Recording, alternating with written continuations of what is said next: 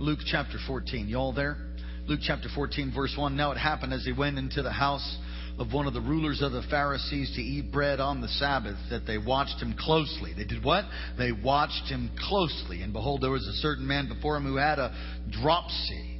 That's a swollen tissue disease and issue.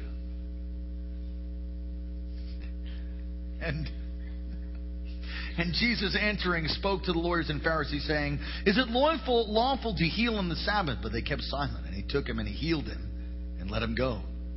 And they answered him, and he answered them, saying, Which of you, having a donkey or an ox that fall into a pit, will not immediately pull him out on the Sabbath day?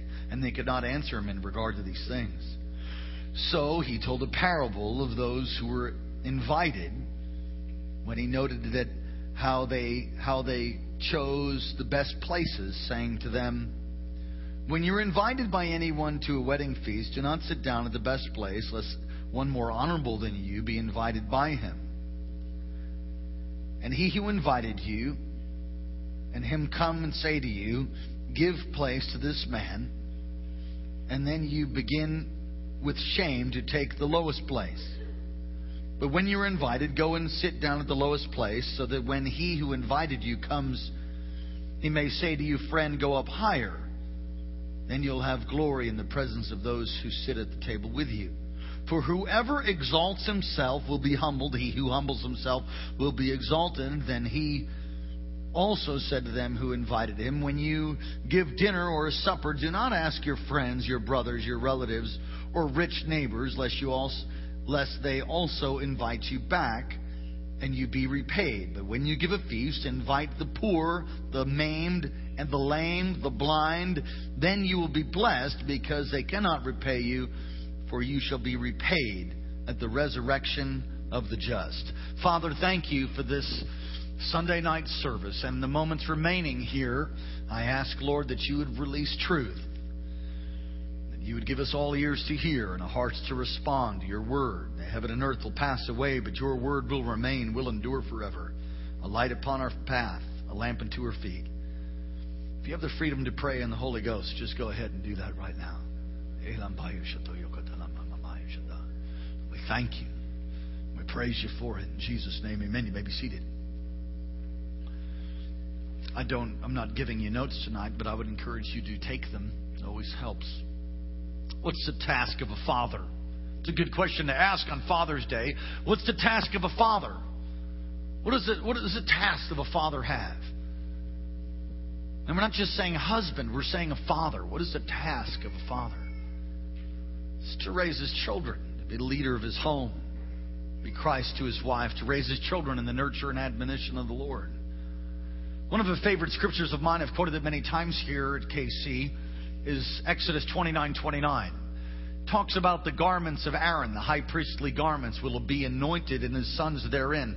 It's a picture that the high priestly garments of Aaron, who are anointed for his office of high priest, will be passed down to the generation that follows him, his sons, and then his sons will be anointed in those same garments.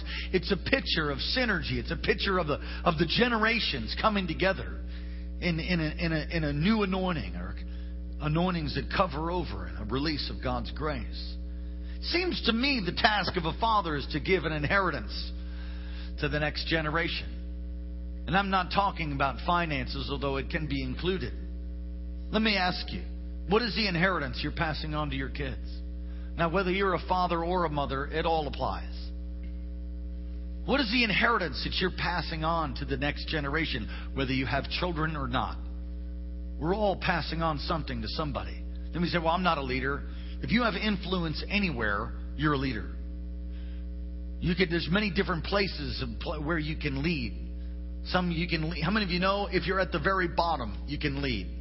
You can be an example. You can be an example in your neighborhood. Come on, you can keep your yard tight and clean. You can be an example. How you drive.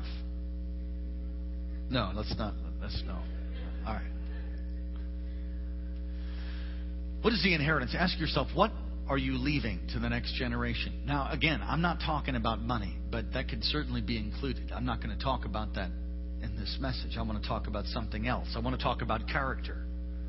I want to talk about integrity, honesty, and generosity.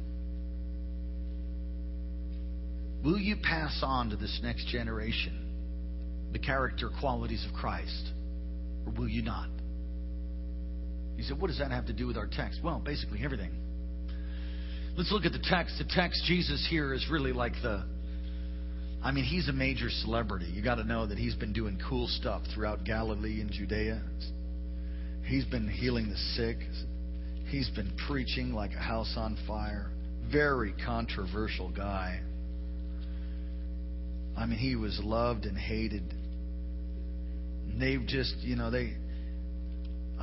sent out the 12. He sent out the 70. It's just I love the book of Luke. It's one of my favorite accounts. Love the gospel, the good news. He feeds the 5,000. He feeds the 4,000. He heals people. He raises the dead. He casts out devils. You got to know that when Jesus is coming to dinner, it's a major thing. So when we just read, and Jesus went to supper, it happened, verse 1, it happened as he went to the house of one of the rulers of the Pharisees to eat bread on the Sabbath. They watched him closely. He was invited. So Jesus, the celebrity Jesus comes. All the prominent religious leaders there, the Pharisees were there, and Jesus comes and they invite him for a Sabbath meal or Sabbath lunch. And if you look closely, we see Jesus being watched. They watched him closely. And he's being carefully watched because they wanted to catch him. I don't know how you might catch God, and if you did catch him, what you would do. But here's Jesus invited to this meal, and to understand, they did not have microwaves. They didn't have prepackaged food. When you were going to have a meal, you had a set meal. You know how many people were coming. They were invited ahead of time, and there was an order of where they would sit. So Jesus comes, they're watching him closely. The whole thing is planned. They sit him next to the guy with the tissue issue. They sit him next to the guy who has swollen tissues, whatever that means. Because they wanted to catch him in the trap.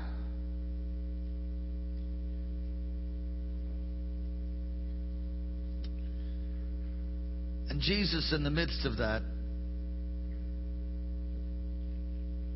he begins to ask them some questions. And I marvel at some of the things that Jesus does. We read them like they're cute little stories, but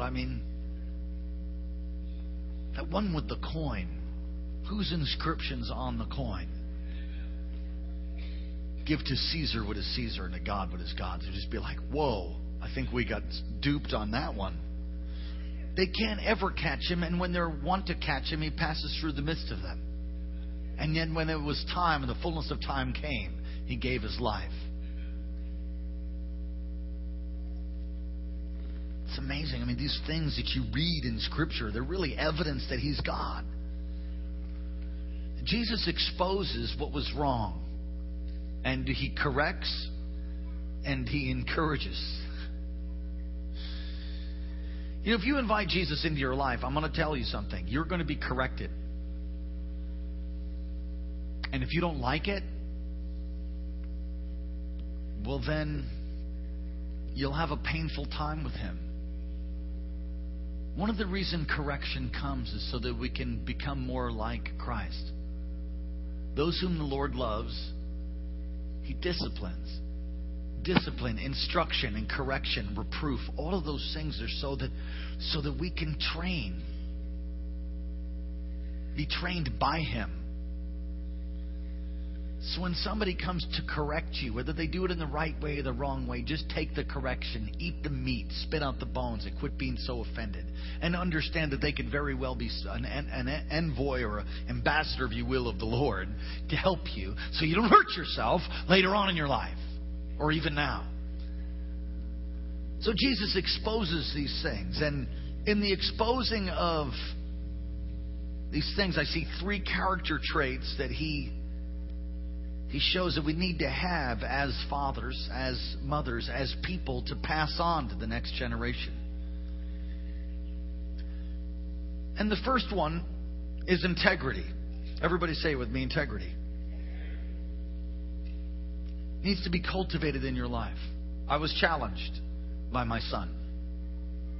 I've read enough to understand that most pastors' kids, and I will just tell you this, I've sort of guarded I'm going to talk to my children here. You guys look at me. I will tell you this. I haven't always, we've sort of hid this truth because we didn't want it to hurt you. The truth is this. They're like, what?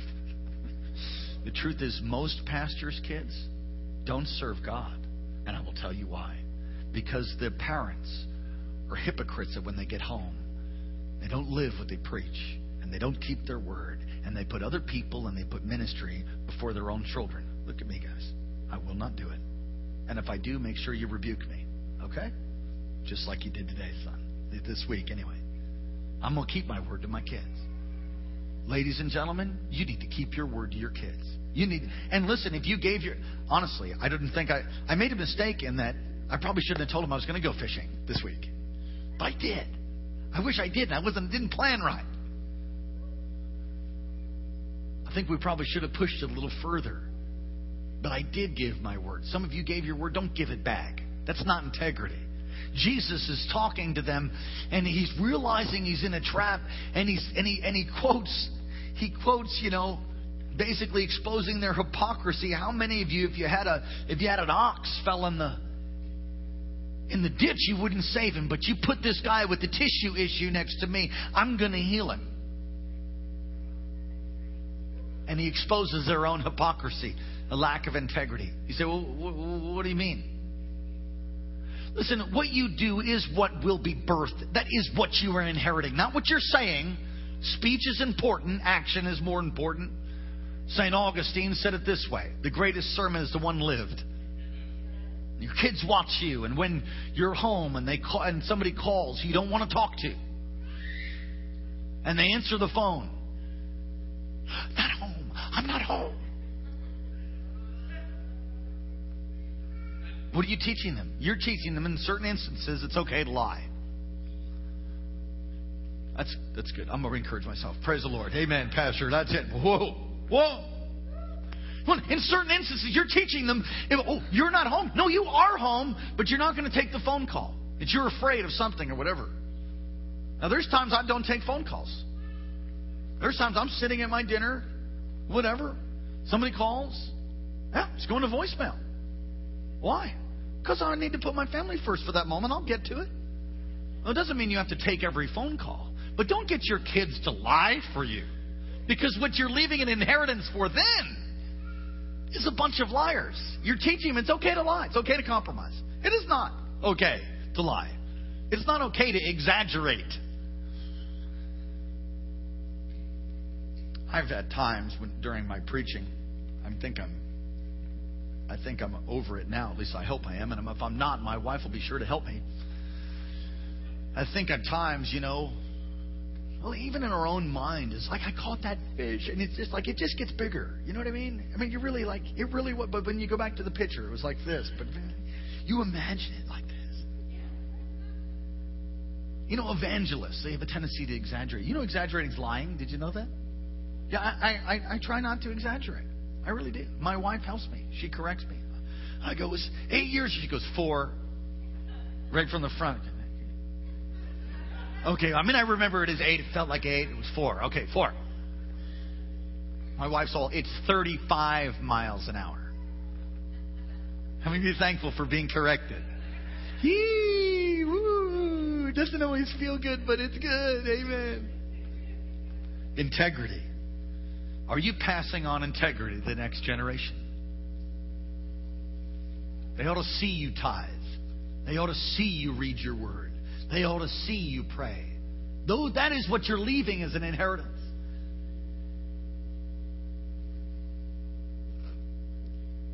How do you handle your income taxes?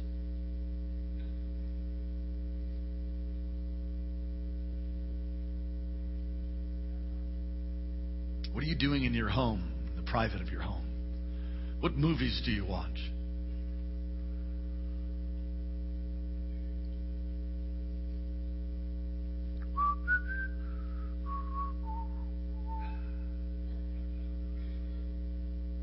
On your way home from church, do you backstab me and say that was a garbage message you preached, that pastor? Do you know that happens? I don't think it happens here because I just believe it doesn't. I don't know. Call me deceived. Jesus help me. I just, love always hopes. I just hope it doesn't happen. That's all. Because I don't care about somebody talking bad about me. That happens regularly. I'm not worried about that. I'm going to do what God told me to do, and everybody else, they can stick it. That's how you're supposed to live your life. You live your life, you do what's right. Everybody else, do whatever you want to do. I'm going to do what's right. You don't like me? Oh, well. Statistically, there's only 2 or 3 people that like you anyway. Might as well just obey God. Don't be moved by public opinion and what people think about you. I mean, we all want to be loved. We all want to be accepted. No doubt. We all like being encouraged. I do, just like you do, sure. Absolutely. But when it comes down to it, it's God's approval for me that means more than anything. And sometimes I'm tested on that. But, I like hearing I'll tell you, just about after every service, I ask my wife, I preach it right? She goes, oh, you're the boss. No, she says something like, yeah, it was pretty good. Or, well, that was good. Or, she tells me the truth. Or she says, you shouldn't have said that one part. I didn't like that. It really bothered me. When I say things like, you stupid thing, you, or stuff like that.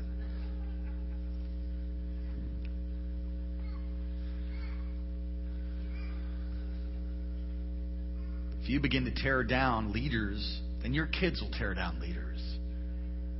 I was over a Christian's house. They don't go to our church, but they go to the church. And they were absolutely berating and destroying Barack Obama. Talking about, all kinds of jokes, on and on about what a loser he is and how terrible he is. Can I tell you something? If you do that, you ought to shut up. Stop. Do I agree with what he's done? Mostly no, I don't. But he is our president, and I will pray for him.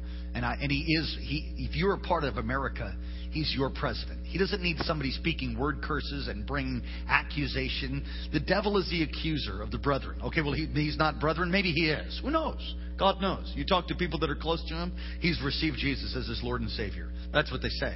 Now, he doesn't believe the Word of God like you and I believe the Word of God, but they say that he's actually believed. People on the inside. I've talked with people that have talked with him openly. You say, well, he lied when he said, well, maybe he did. But the point is that we need to declare and proclaim an atmosphere of blessing. And if we'll bless him, then maybe God could take that man like he did Abraham Lincoln and turn his heart. Abraham Lincoln was the great emancipator. Maybe God could turn Barack Obama's heart in the next year. And he could overturn Roe versus Wade.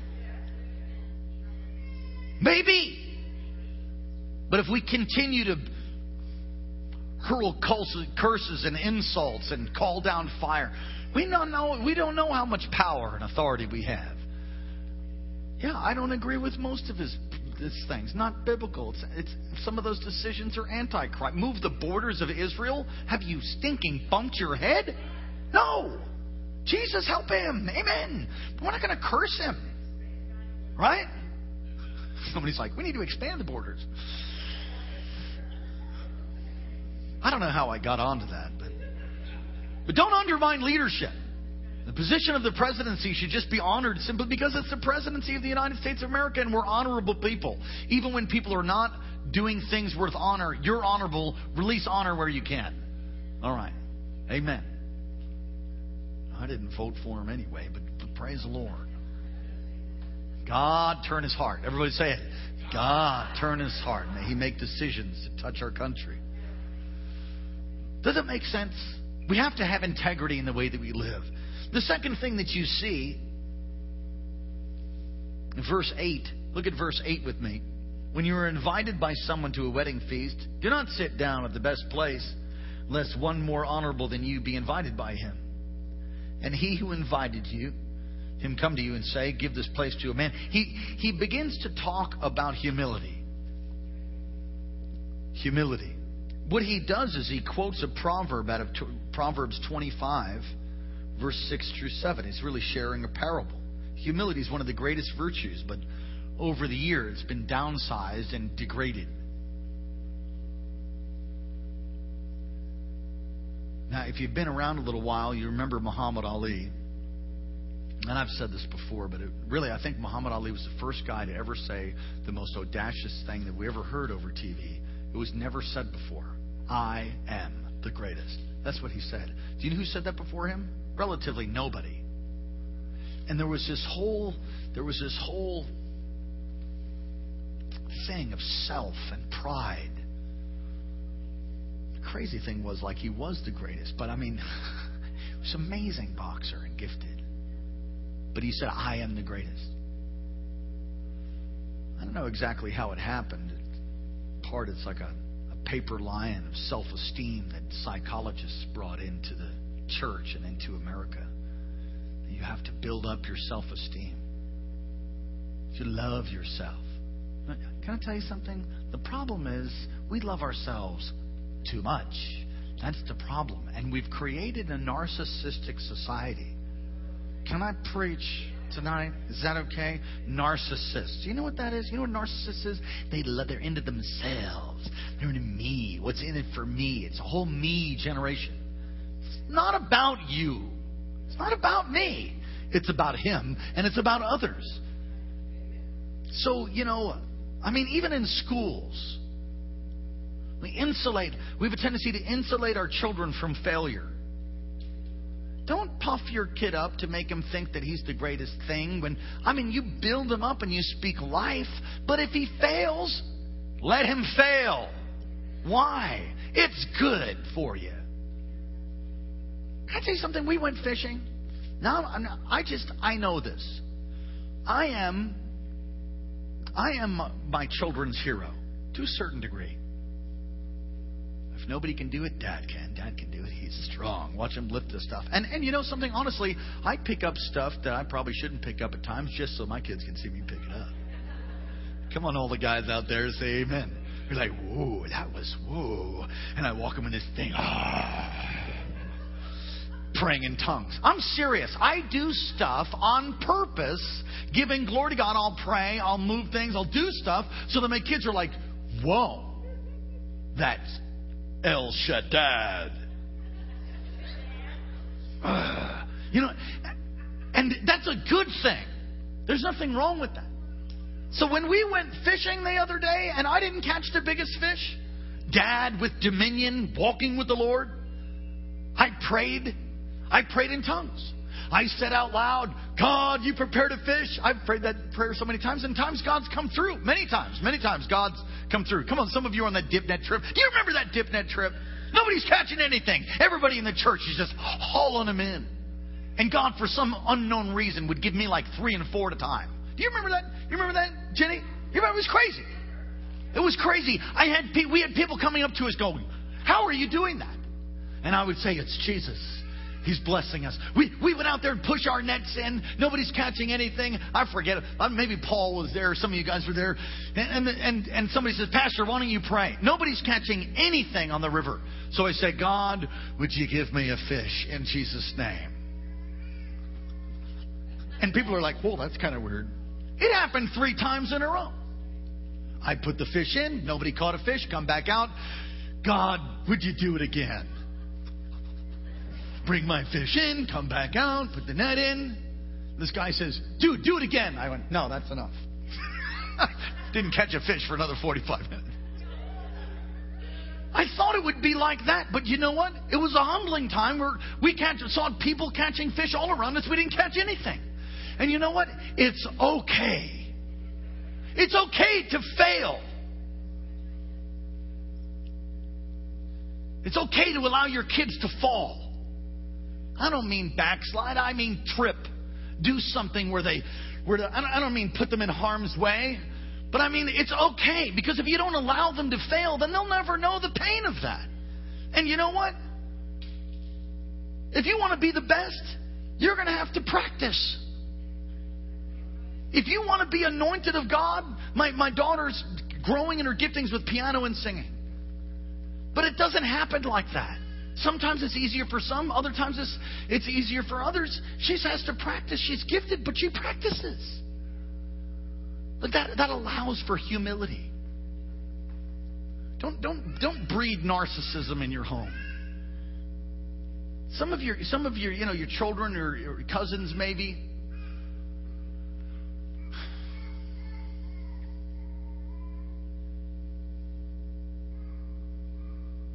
You've protected them so much and even lied and done things that are wrong to keep them from going to jail. Can I tell you something? Some kids need to go to jail. Can I say that? Is that all right? And I will tell you, we never bail anybody out. Ever. So if you're ever in jail, call me. I'll pray for you. We'll visit you. We ain't bailing you out. Why not? Because if you're in jail, come on, God's on the throne. He knows what's going on. If you ended up in jail, you should have been there. Maybe. Oh, not me. How many times have we got to hear that? I mean, Pastor, you need to help my son. He's in jail again. I said, your son's a jerk.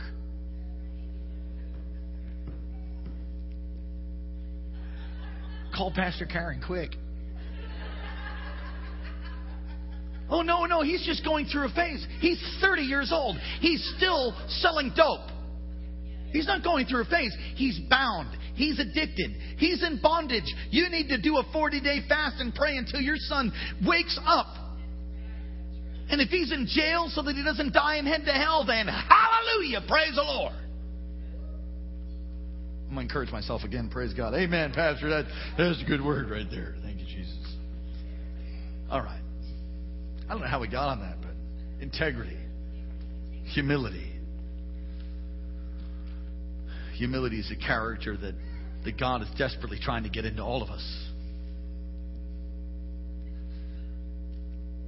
James says God resists the proud but gives grace to the humble. How many of you want grace, unmerited favor? Yeah. Just humble yourself and you get some.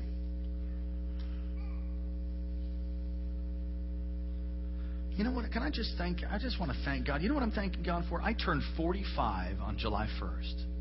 And you know something? I'm so happy about it. I don't know about 50, but I'm really happy about 45. I'm so happy that I'm not as stupid as I used to be. I wouldn't be 21, 22, 23 years old. No way. I mean, God bless you, you know. I'm just telling you, it was way painful, the things I went through. I mean, the pencil sharpener in the finger, you remember? Oh, yeah, oh, God. Yeah, and then I would do it over and over again. I was so full of myself and full of pride. God just had to wait for me. Because He can't help you if you're full of yourself.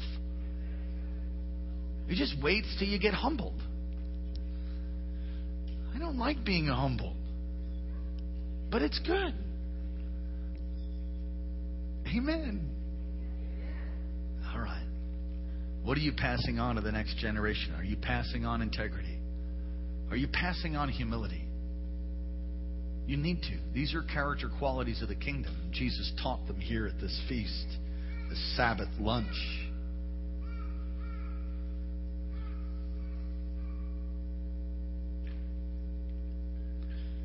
I want to say one more thing with regards to humility, and I'll move on to the next point. One of the things that I've found sad is when the Lord is trying to bring somebody to a place of humility and somebody steps in to try to save them. How many times I've seen that, I can't tell you. If somebody's going through hardship, guess what? It could be because they've done things that are absolutely off the chart, out of agreement with the word of the Lord, and they've made decisions by which they're now ending up in trouble. Now, that is mostly the case. On top of that, the devil's a bad devil, and we will bind and we will loose and we will beat back the hordes of hell off of everybody all the time. But when somebody makes continued decisions that destroy their life, what you can do is pray, but don't you get in the way of the hammer that's trying to forge Christ on the inside of them. Don't you stop the hammer. And there's lots of ways that people try to do that. Don't be codependent for the love of God. It's a bondage. It's a bondage. Yeah, we need to love each other. We need to have mercy. We need to help each other. We need to show grace. But many times people are stopping the hand of the Lord from bringing somebody to a place of brokenness. And as a result, they continue on this pattern because people keep trying to rescue them. All right. The next point of leaving an inheritance. You're going to leave an inheritance of integrity. You want to leave an inheritance of honesty. And thirdly, you want to leave an inheritance of generosity. Jesus talks here of reciprocity. You know what that means? It means you do something for somebody and you expect that something's going to come in return. That is not the way that you should live your life. You don't give to somebody so that you can get. Now, we've said it this way. You give to the Lord so you can get, so you can give. We've said it that way, and I suppose that's all right. But don't tithe so that you can just be blessed. It is a byproduct, absolutely, of tithing and living in God's economics, God's pattern of living. Tithe, give. Yes, you'll end up blessed. But don't do it so you can just get something. You do it because the Lord says to. You sow a seed, and there is the principle of sowing seed and believing for a harvest and all of those things and walking in faith. Generosity should rule your life. Everything that you have really belongs to God.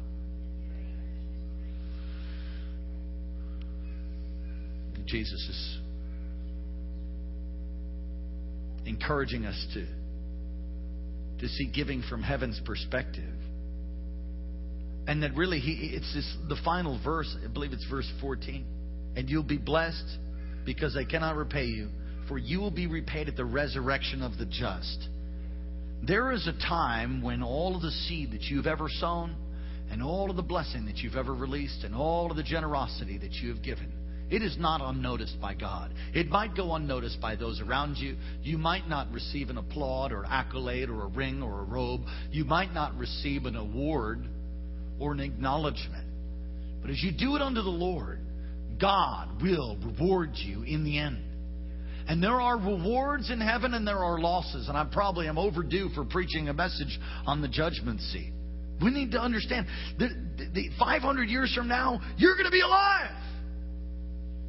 And the way that you live now will end up the reward that you have. You might not be popular with man. You might not have a big ministry. You might not have a multi-million-dollar business. And you may. The truth is, you just need to do what God told you to do with the giftings and the talents that He gave you. And then at the end, whatever that produces, as you're faithful and you're loyal and you work hard and you live in integrity and righteousness and truth and you use the gifts that God's given you, if that produces some big mega thing, praise God. But if it produces I would tell you, this has set me free.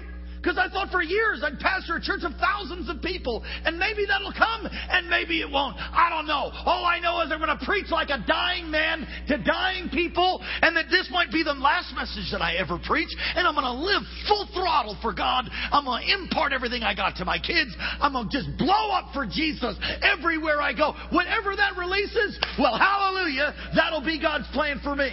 If He decides that we'll have a church of 50 people, or He should tell me to do something else, then I will do it. And so should you. Don't worry about what it looks like. We're not living for the reward now. If you're living for it now, very disappointing.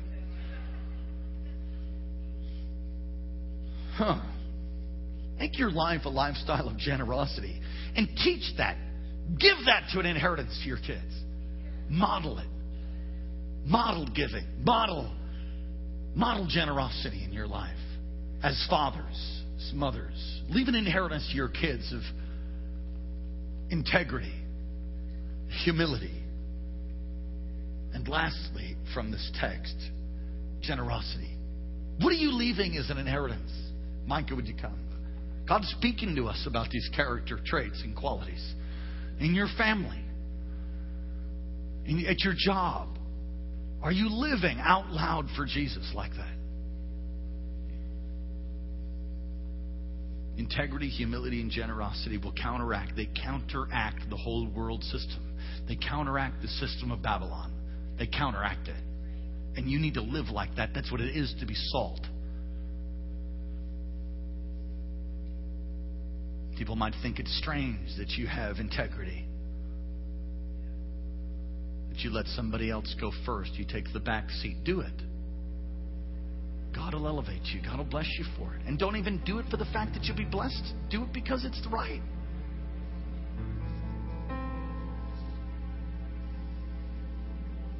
Leave an inheritance that'll counteract the world system in your kids.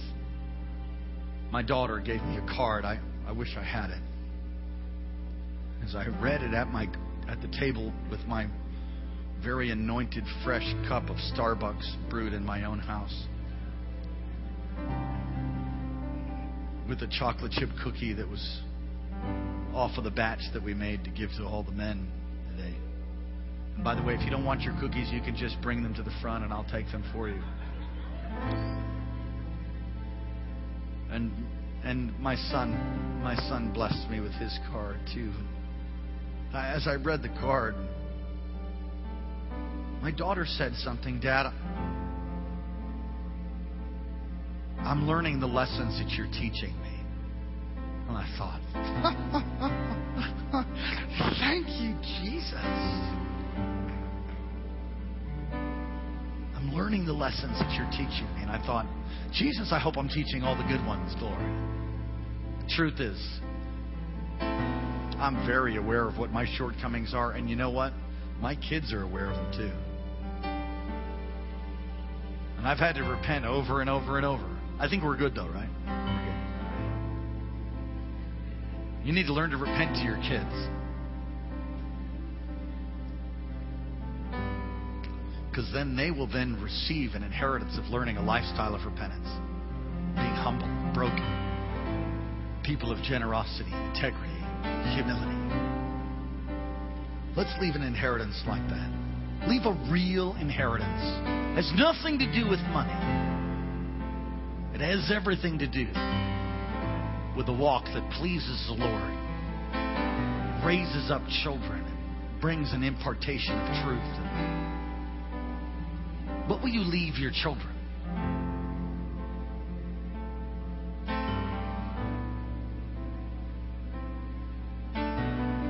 Don't blow your own horn. Let God blow your horn. What will you leave your kids? Be careful how you live. How many of you say tonight, the life that I'm living? I mean, you don't need to raise your hand, but ask yourself this question in application to what I preached as I close. The life that you're now living, that's what you would want to see that modeled in your kids. I say, yeah, absolutely. And then I think, oh, no. There's some stuff I don't want modeled. There's absolutely some stuff.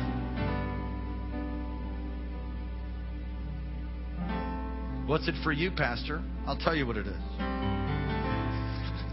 I don't know why I always fry my own bacon. Jesus, help me. Helps me be accountable, you know. At times, I can be short. I can be snappy with, and you know, like angry with my kids. I don't mean throwing stuff, and I don't beat them. I don't abuse my children. I don't do that. But I can be short with them. You know, and raise my voice. You don't need to raise your voice to train your kids. Just have consequences. You don't ever really need to yell. Did you know that? Just have consequences. Yeah, we usually end up yelling because we're frustrated because we didn't follow through on what was the right thing to begin with. We've told them 5 times. Not my kids. They always do it on the first time. Oh, that's exaggerating. Now, my kids are wonderful. And they're in training, just like I am. Usually we get frustrated, you know. Johnny, don't climb up the ladder and get to the cookie jar. Don't climb up the stool to get to the cookie jar, Johnny. And you're on the phone and Johnny's climbing. Johnny, wait, hold on. Johnny, I told you, don't do that. Okay, Mom. You turn around, you look back, he's 3/4. I told you not to climb up there to get the cookies. Okay. You go back on the phone, you look back, his hand's in the jar. How many times I have to go? And then you just lost your mind already because you've been dishonored, disrespected, and your kid didn't obey you. Can I tell you something? It's your fault. Because the first time you told him and he didn't obey, he should have consequences. Whatever those consequences should be. If you're not sure how to do that, just come on Tuesday nights to their class upstairs. What time? 6 o'clock upstairs. They're halfway through. Catch the last half, and you can go through it again when we restart it. I'm going to tell you, most of us don't know how to raise our kids. And so what you teach them, when you don't teach them to obey the first time, you're teaching them, listen to me, this might sting, but you're teaching them that it's okay that they don't obey God the first time. And I will tell you, it is not okay to not obey God the first time. And you are God to them in the way that you live. We think that, we just want to love them. Come on, tell you, love disciplines people. Love corrects. Love instructs. Love does that. Love has boundaries. Thank you for Jesus. So let's pass on an inheritance that's lasting. To contradict the system of Babylon, let's pass on honesty, integrity, humility, and generosity. What are you passing on? Are you passing that on? I don't want to pass on having a short wick and being angry. I don't want that. It's something that, I was working out with my kids, and we got to this really hard section, and my daughter was suffering through it. Are you on track? I'll pray for you. Okay. My daughter was suffering through it, and I found the sound of my father coming out of my mouth. It was the freak. Does anybody know what kind of a freaky thing that is? Does anybody know what I'm talking about? She was saying, I'm hurt. I said, suck it up. You need to learn to suck it up too. That's okay. I said, suck it up. It's not really hurt. I said, you can play in pain, but you cannot play injured. So decide which one it is. That's my father. And I thought, that's a little hard for an 11-year-old. I said, it's something like that, right? Her shoulder. Okay. So, and that's the truth in sports. You can play in pain. You can't play injured. You're injured. You need to be off. And so I said that as I'm dying myself. You can play in pain, but you can't play injured. So decide. And I thought, that's exactly like my father. And I said that as I'm doing my thing. I said, I sound like my father. Jesus, help me. I don't want to pass that on. I'm not going to make my kids into sissies who can't take pain and push themselves for their own flesh either. I'm raising kids that'll overcome their flesh. Absolutely. But not in a way that I rule over them and control them with my anger to do the right thing, or you're going to get it. No, they're going to do the right thing because that's what you do when you love God. That's what you do. You don't obey me or else. You obey because God's word says, honor your father and mother, obey your father and mother, have a long life. You obey because of the word, not because of the consequences. What are you passing on? Come on, stand up on your feet all across this place. I think I'm going to repent again for my own shortcomings. I know I might be one of the only ones here that has shortcomings, but just in case, you can join me right now. Go ahead, just repent for where you've fallen short, for things you might have done. Lord, forgive us for where we did things or modeled things that weren't biblical or right. We certainly don't want to be hypocrites, actors who want to do the right thing when people are watching and when people are not. We want to live right before you. We want to live before your throne. We want to live openly before you. You see us. You know our rising up. You know our setting down. And Lord, for where we've fallen short, God, forgive us. Now, Lord, we commit. Come on now, commit yourself to leave an inheritance for your children. And even if you're 50 or 60 years old and you're just going, man, I don't think I've done very good. Well, start now. Start now. Let the blessed be under the blood. If you're younger, make a decision to live for God. Integrity, it counts. Humility, generosity. So, Father, on this Father's Day, we ask you, God, to help us. It takes you to live for you. Holy Spirit, help us, convict us, quicken us as we pray, as we read your word. May we be a people of self-control.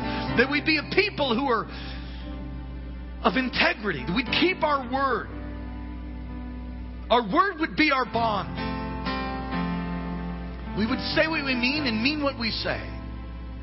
We'd keep our word to our kids. We'd keep our word to each other.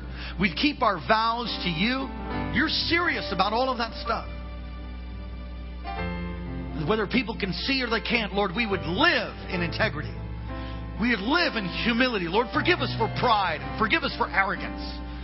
Forgive us, Lord, for demanding our own way and for being narcissistic in our culture, in our own personal lives. But what's in it for me syndrome. Make us a people. Make us a people of humility and brokenness. Considering others more important than ourselves. May we be poured out like a drink offering for you. And God, make us a people of generosity, not greed. A people of generosity. Generous on every occasion. Generous with our words and encouragement. Generous in our finances. Generous in our actions and in service. Generous because you are a generous God. We want to be a generous people. And we thank you. And we praise you. Come on, just lift your hands and thank and praise Him. Hallelujah. Thank you, Jesus. We'll impart these things to the next generation. Lord, we give you praise and glory and honor. One last scripture. 1 John 2:15. Do not love the world or anything in the world. If anyone loves the world, the love of the Father is not in him. For everything in the world, the cravings of sinful man, the lust of the eyes, the boasting of what he has and does not come from the Father, but from the world. Break any love for the world that we might have. You, oh God, these three things, integrity, humility, and generosity, is the antidote to the poison being pervaded and pushed by the world, the flesh, and the devil. It's the answer. So we thank you. May we walk in them, Lord, all the days of our life. We bless you and praise you in Jesus' holy name. Amen. Put your hands together for God. Come on, give a shout to Jesus. Hallelujah. Amen. Take someone by the hand and we'll close tonight. Thank you for turning out on a Sunday night. Years ago, they said you can't have a Sunday night service, nobody comes. So that might be your name. Any nobodies here that Sunday? It's us. Amen. The nobodies. We're here. Hallelujah. Getting fed. Hungry for Jesus. God, thank you for your precious people as they go, as they stay, as they talk, as they have fellowship.